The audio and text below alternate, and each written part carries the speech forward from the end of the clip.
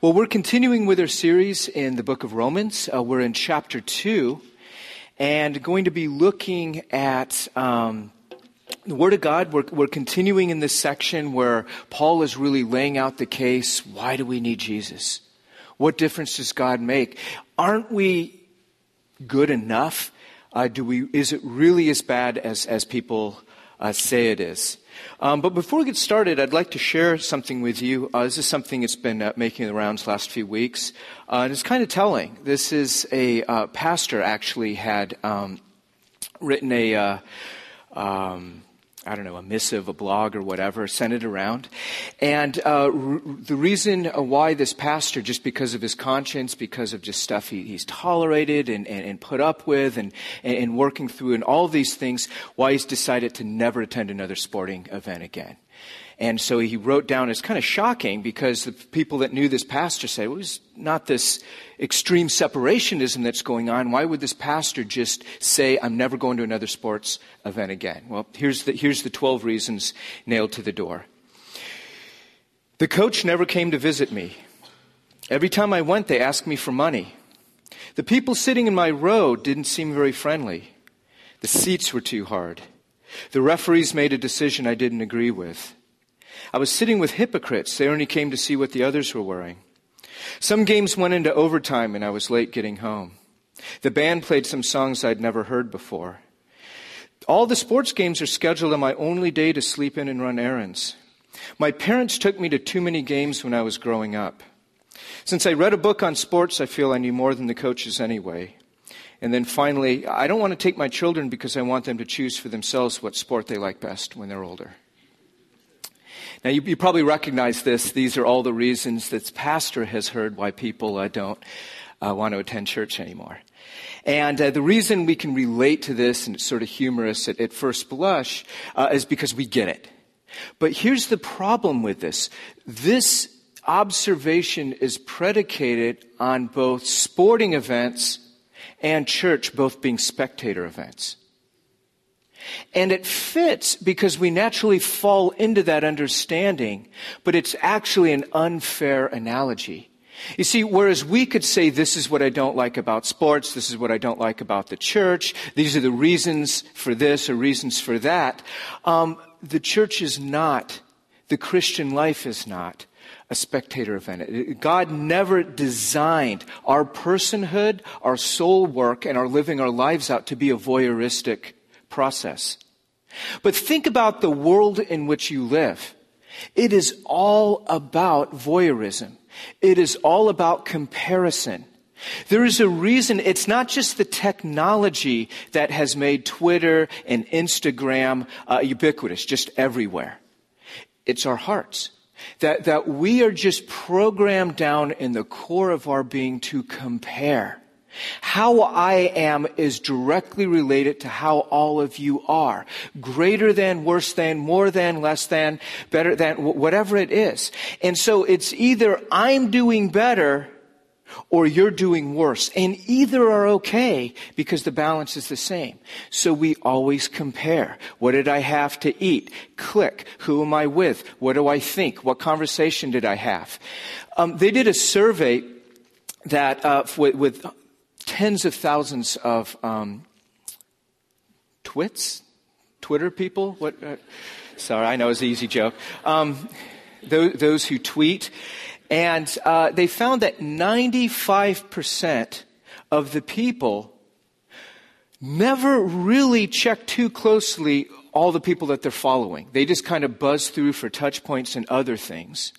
But that same 95% believes that everyone else meticulously follows through all of their posts. So they don't really connect and relate and respond to everyone else, but they believe the exact opposite. Because these are our hearts. We compare, we judge. It's all about how other people are, and that defines us. Now think about what we looked at last week in Romans chapter 1. It wasn't just that some people had sinned. It's not just that those people back in the days of yore decided that they could do it better than God and they got consequences and messed it up. It's all of us as humans have fallen completely, have been disconnected from our life source. Hope has been removed. Our source of strength, our purpose, our context completely darkened and silenced. And it's the shipwreck of a world we're trying to make sense of. But we're doing so through fallen hearts. They don't prop up. It's like boneless chicken. You ever been to a boneless chicken ranch? It'd be funny, but if there were such a thing, that's sort of our hearts minus the operation of the image of God. We're still made in the image of God, but it's been tarnished and it's been underutilized and it's just there.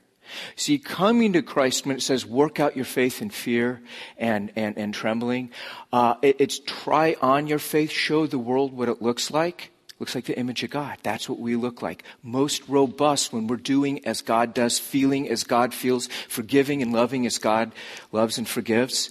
That's when we're most us. But because of this fallenness, all of that has darkened. All of that is not operating. It's dead. That lifeline is gone. And so there's nothing to prop us up. And so we use the shipwreck of our own lives and the lives of the world around us to prop up an image, a structure for ourselves, but it's all judgment. It's all comparison. And this is how we've learned to identify ourselves, to make a way for ourselves, and to see ourselves even before God. Judging others is no substitute for personal obedience. See, last week, everyone was locked up under sin. And the case was being made that every single human being, if you are Homo sapien erectus, if that's your DNA, you need a Savior.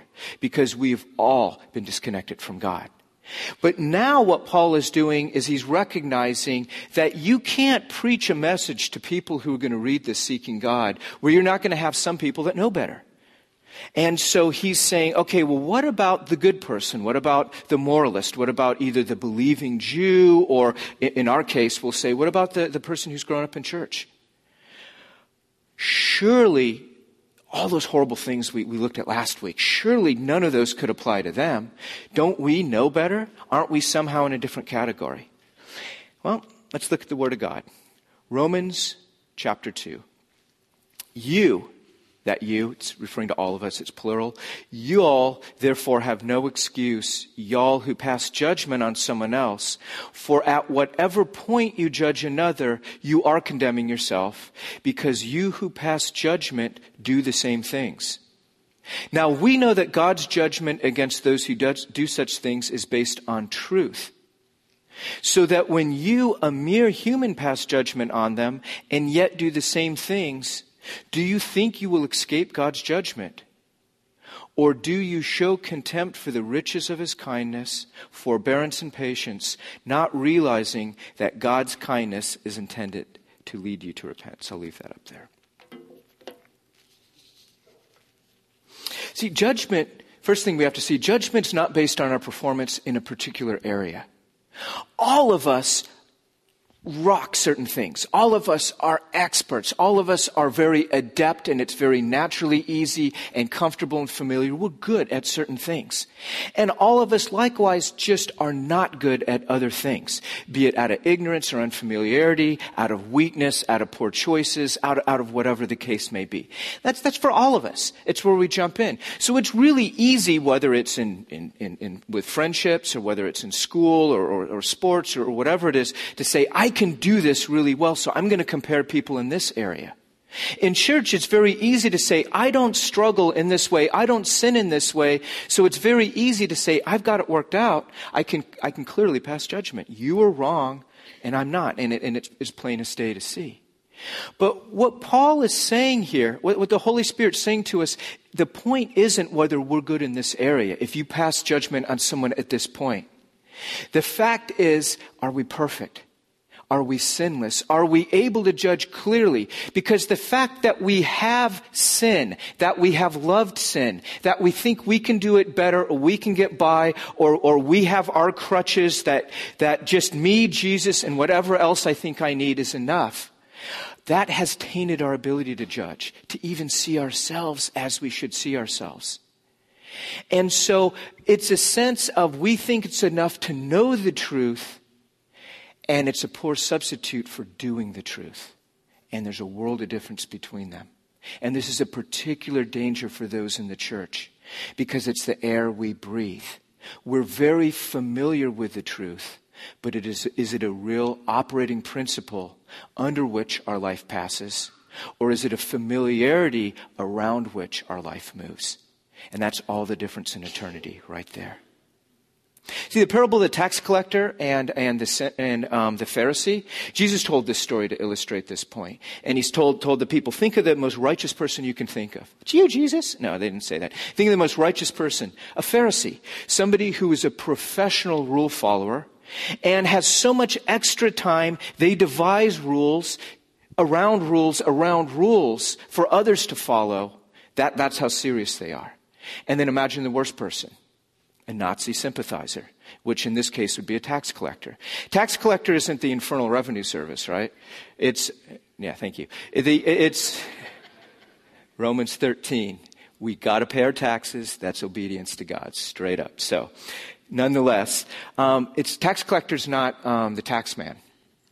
Tax collector that Jesus is referring to in this story was a toll booth collector. This is the person that was at the gate of the city, and everyone entering had to pay them a bribe to get in to be able to sell their wares. So this was a Jew who corroborated with the Romans, who ripped off his own people using the imperial might to betray. So this is the most hated person ever. These two people standing shoulder to shoulder in the forgiveness cage match. Two walk in. One walks out forgiven. One of them says, the good person, the churchgoer says, Lord, I thank you that I'm not this person, living in this lifestyle, doing these kinds of sins, because everybody knows this person's wrong. Lord, you must be glad I'm on your team because I give you extra money. I faithfully attend church. I attend the prayer meeting. I know all the songs. I know the Bible cover to cover. I quote chapter and verse. And I don't do these other things. I'm not a liability, God. So thank you for thanking me. You're welcome. And the other person said, wouldn't even look up, knew he was condemned. Said, God, I'm a sinner. You know I'm a sinner. Just have mercy on me. And Jesus said, it's straightforward. There only one person's heart was transformed. And it was the one who confessed the truth. Again, the word to confess means to say the same. What the other person did not say the same. The Pharisee was saying, I am good in all these areas, therefore I pass judgment. And it's the same. I know your word, Lord, therefore I don't have to do all of it, as long as I do most of it. Nothing changed in the heart. He was just as blind and lost and unforgiven as when he came in thinking he was serving God. The other person was just as blind and lost and shut down when he went in, but was freed up because he said the same. Have mercy on me, Lord, I'm a sinner. I can't judge. I'm tainted. I don't have my own life worked out at all. How dare I even think about somebody else's? Lord, help me, I'm drowning. See, when we hear a message and it's, I want this person to hear it and I can't wait for this person to hear it and I'm going to send this person a sermon, that's great because we want God's word to be operative in our lives. But first and foremost, it's what does God have for me? You guys know where I struggle every week because there's one person that needs to hear the sermon. Needs to. I know for sure. And it's me. And I'm hoping maybe it might be helpful for others as well. But first and foremost, I need this. See, we put the bar at knowing and comparing because it's easy. Because it's familiar. Because we can go with the grain. I'm going to ask you two questions. And it's the same answer for both. What's the most Christianized country in Africa? Christianized country in terms of most believers, most confessing believers, most baptisms, most Bibles, most missionaries sent, most confessions of faith, most churches built, most missionaries present, most pastors in operation. So of all those factors, the number one most Christianized country in Africa is this.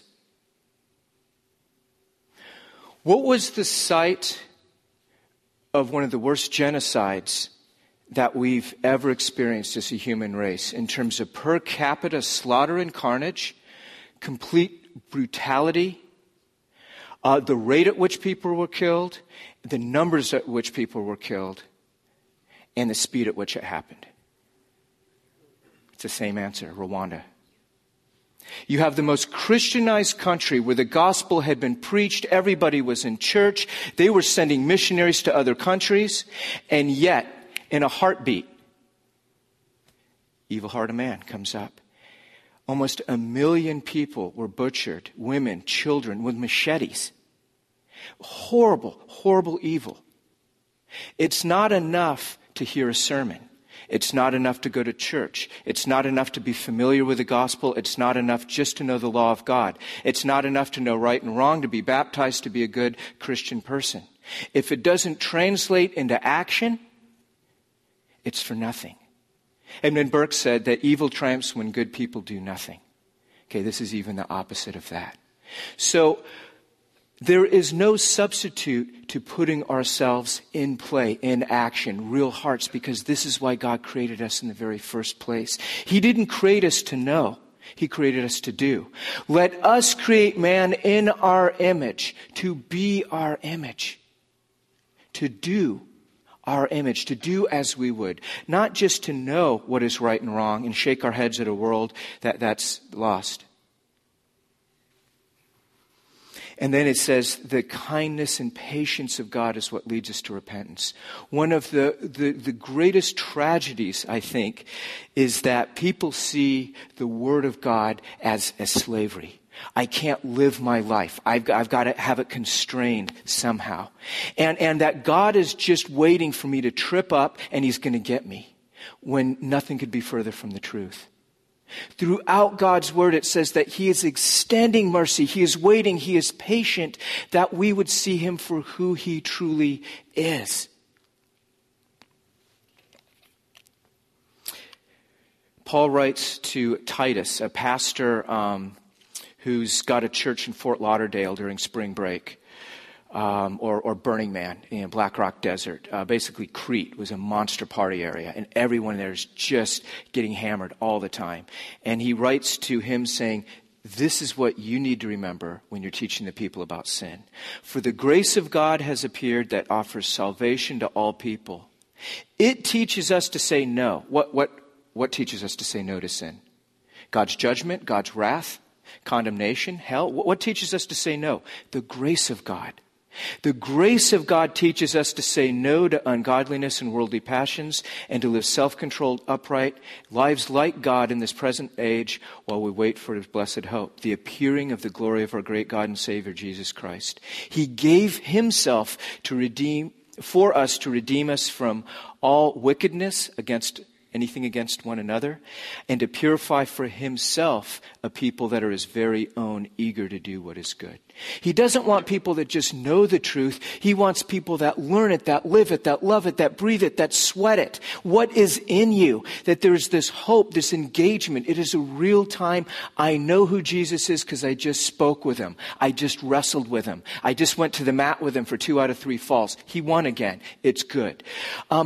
That there's this real-time connection rather than knowing about Him.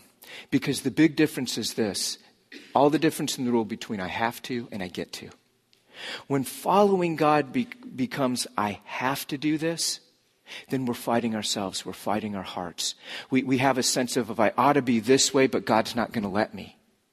But when we understand this is who has made us, who knows what is best and wants us to live in a way that's going to be most life-giving and freeing up, then we get to live in a way that most accords this way. And now we war against the world and Satan and things that seek to rob us of joy and rob us of presence with God. Moving right along. But rather than using the patience to come to God, in other words, when it says that the patience of God leads to salvation, it's not just saying that He gives us time, hoping more people are going to make finish the marathon before we call time. It's He gives patience so that we would know what kind of God would want us for Himself. Okay, going to follow this up.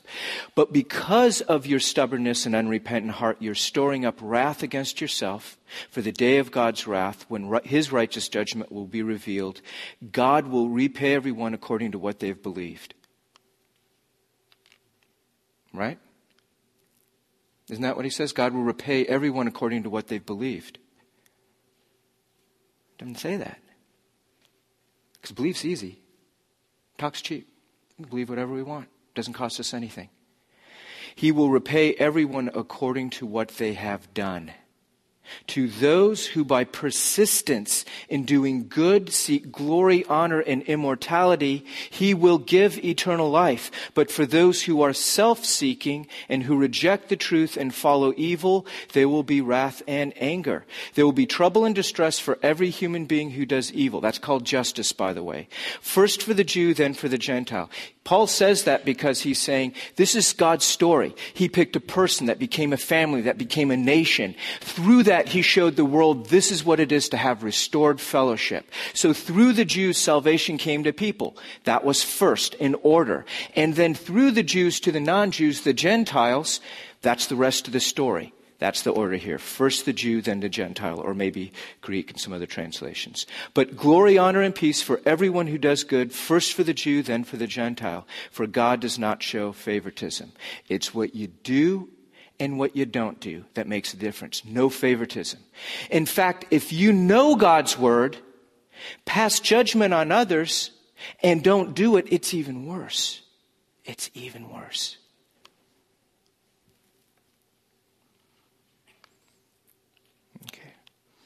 We may not believe what we say. We may not know ultimately, but we will eventually always do what we truly believe. It's not enough just to know. Again, why is the final judgment scene portrayed in Matthew 25 as works? Because we have all sorts of mixed motivations. And that's okay, God uses them. But at the end of the day, what we truly believe is played out through these, played out through these, played out through this, played out through these. It's our actions. What's most important, what is true. Where's their life? Where's their death? And we're running out of time, so moving right along. All who sin apart from the law will also perish apart from the law. All who sin under the law will be judged by the law. In other words, if you've never heard the word of God, you're still a sinner. How does that happen? He's going to explain. If you're a churchgoer and you know God's word, do you do it or not? For it is not those who hear the law who are righteous in God's sight, but it is those who obey the law who will be declared righteous. Indeed, when the Gentiles who do not have the law do by nature things required by the law, they are a law for themselves, even though they do not have the law. They show the requirements of the law are written on their hearts, their consciences bearing witness, their thoughts now accusing or defending them. This will take place on the day when God judges everyone's secrets through Jesus Christ, just as my gospel declares. Okay. It's the equalizer. It comes right back to the same thing. This is a message for all of us as humans, not for how have we heard God's word, have we not? Because he's saying our core humanity needs God, is separate from God, and that's what we long for. So God is saying, you don't need to have my word, my truth spelled out for you in a book for you to know right from wrong. He's saying, I've given you a conscience. Every human being has a conscience, how we're made. What violates the image of God within us, as we violate it in others or ourselves, and what glorifies the image of God in others as we bless others, bless ourselves in obedience. So we all have a conscience of knowing what's right and wrong. Elsewhere, Paul could say, for those who have just continually not done right, they've like if you have an iron and you sear your skin, it's numb because you kill the nerves. We've killed our conscience. We're unable to hear from God anymore. The more we hear a voice, the more we recognize it even when it's quiet. The more we don't hear that voice, the harder it is to hear it in a crowd. That's following God.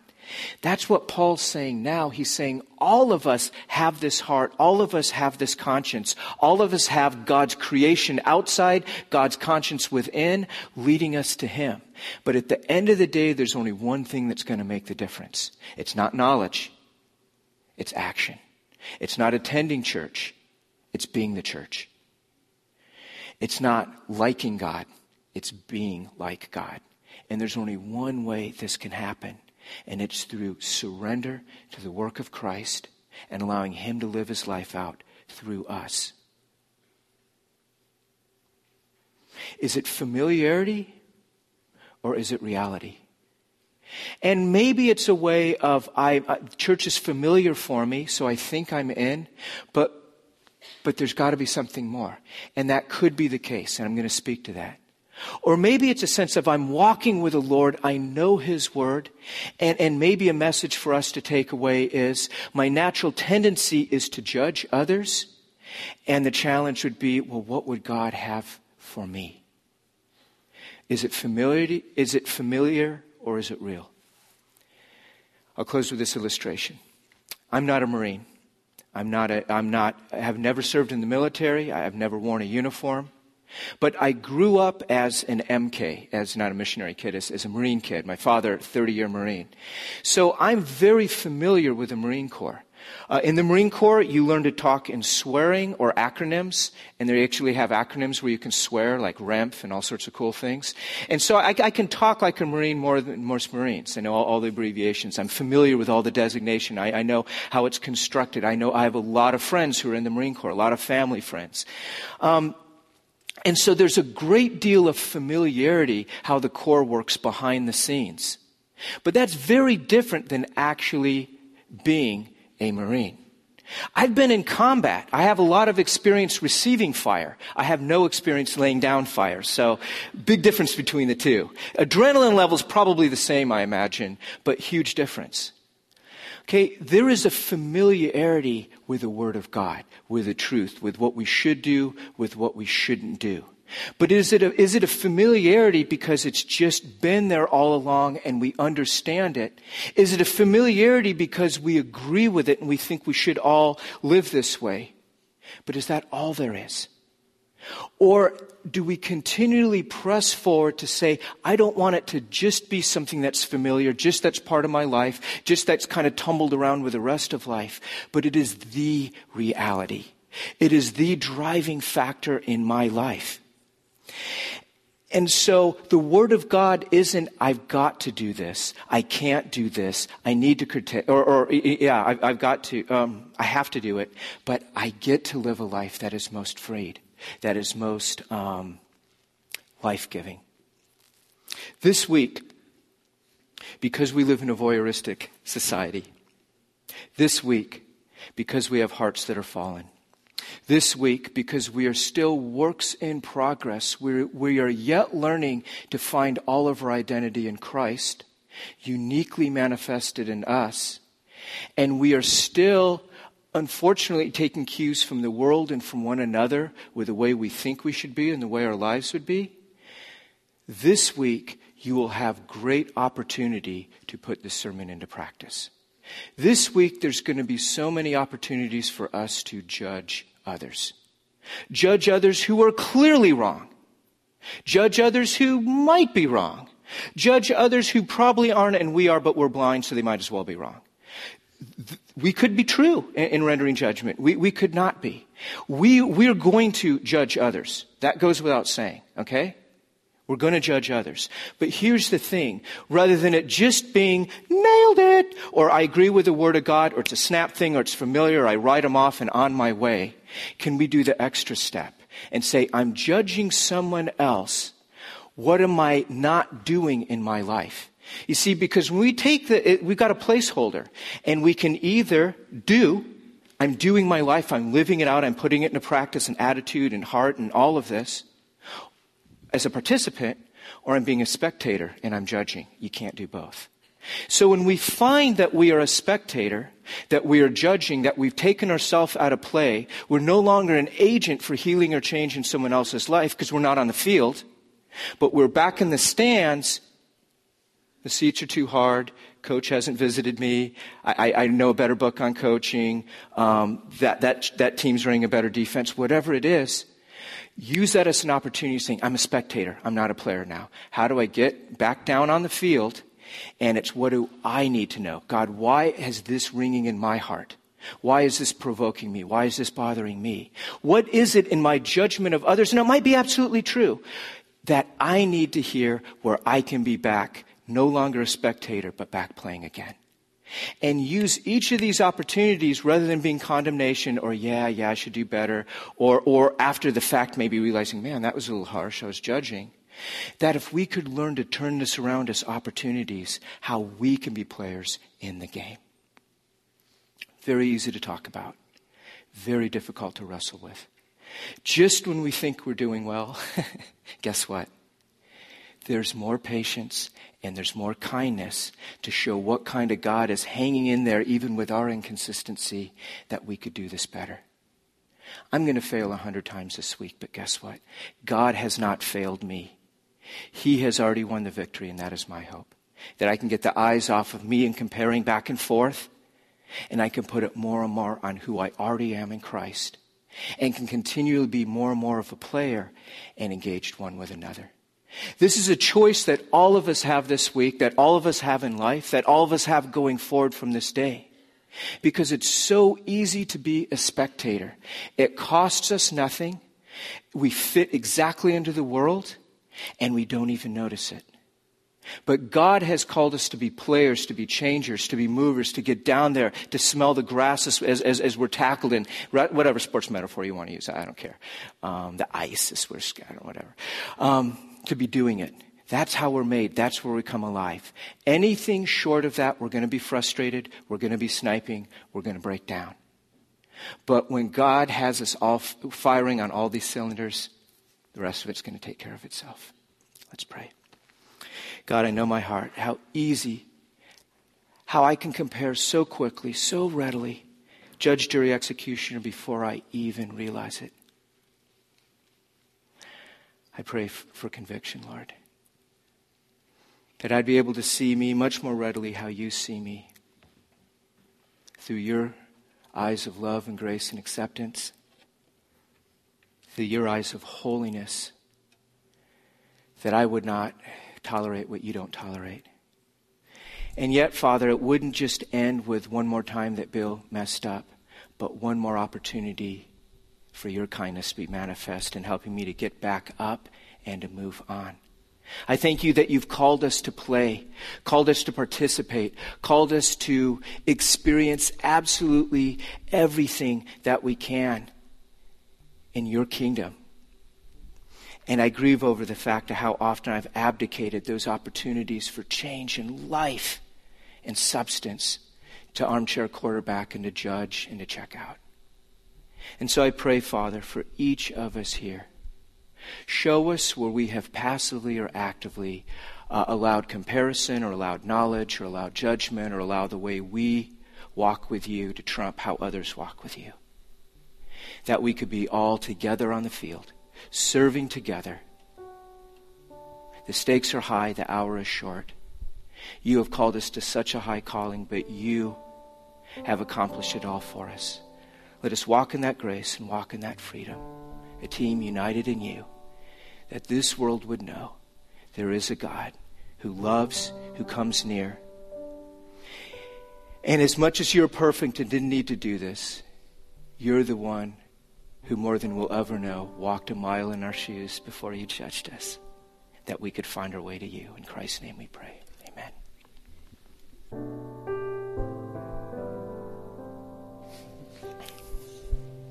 I'd like to invite the ushers forward. We're closing right now, but the last 3 weeks we have been talking about tithing, talking about how we worship God with our finance, how we worship God with trust, and taking a step. And we had cards last week. We have them in your bulletin if you missed out this week, and that's fine. You can bring them next week. But we'd ask you to take these cards and to pray about what God's challenging you with this year, with a future that's yet unknown to you but very known to God, where you would want Him to bring in the extra finances as we give to the kingdom. And so for those of you that have prayed and signed a card, again, there's no amount on it. We're not looking at names. It's between you and God, but it's a commitment. It's a setting your heart, if you will. It's, as God said, try me. Taste and see that the Lord is good. And so the ushers are going to collect these cards, and we're going to offer them up to the Lord in prayer. So just allow those to go forward. Going to worship, and we're going to pray at the end of this song.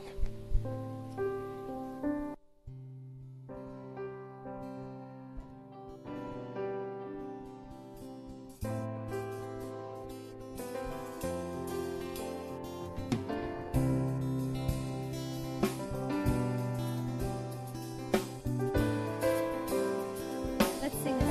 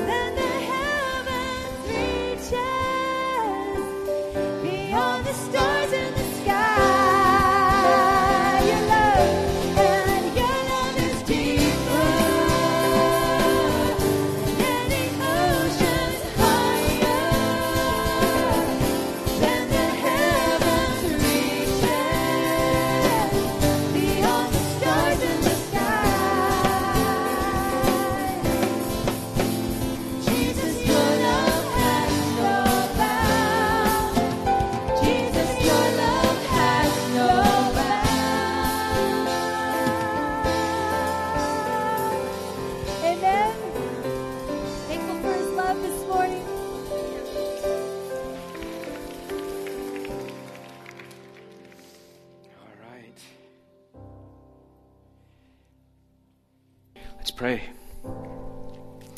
Father, lay these offerings before you, that you would do your utmost through these gifts in multiplying them, that more would hear your truth, know your truth, be transformed by your truth, and do your truth, Lord.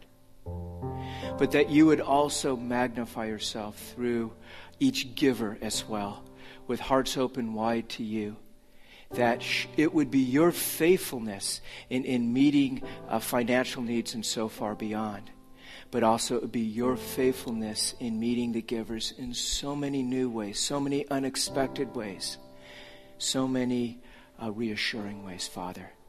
That 1 year hence, Lord, your kingdom will have expanded through the faithful stewardship of these gifts, but each heart would have been enlarged by running the way of your commandment. So we commit ourselves to you, and we ask, Father, in all the ways yet remaining where our hearts can stick to the good gifts that you have given us in this world, let us see all of this as an opportunity to worship you, the giver, the Father with whom there is no shifting shadow, the true lover of our soul, who wants the very best, who is the very best. We worship, we love you, we commit our way to you. In Christ's name, amen. All right, this brings us to the end of our service. Again, opportunity to go from the noun to the verb, from a service to be his will. If you would like prayer for anything gone on this week or that you're facing next week, I'd like to invite our prayer counselors down. They'll pray for you right here. If you'd like to find out more how you can get connected to Bethel, right through those doors, there's some chairs and couches. Love to talk with you. We do have the men's conference next week. We have all church prayer meeting 5 o'clock tonight, and our evening service kicks off at 6:30. It's a different service, different message, different worship, all of that. And so invite you to that as well. So lots of opportunities to be his will. We'll see you next week. Take care.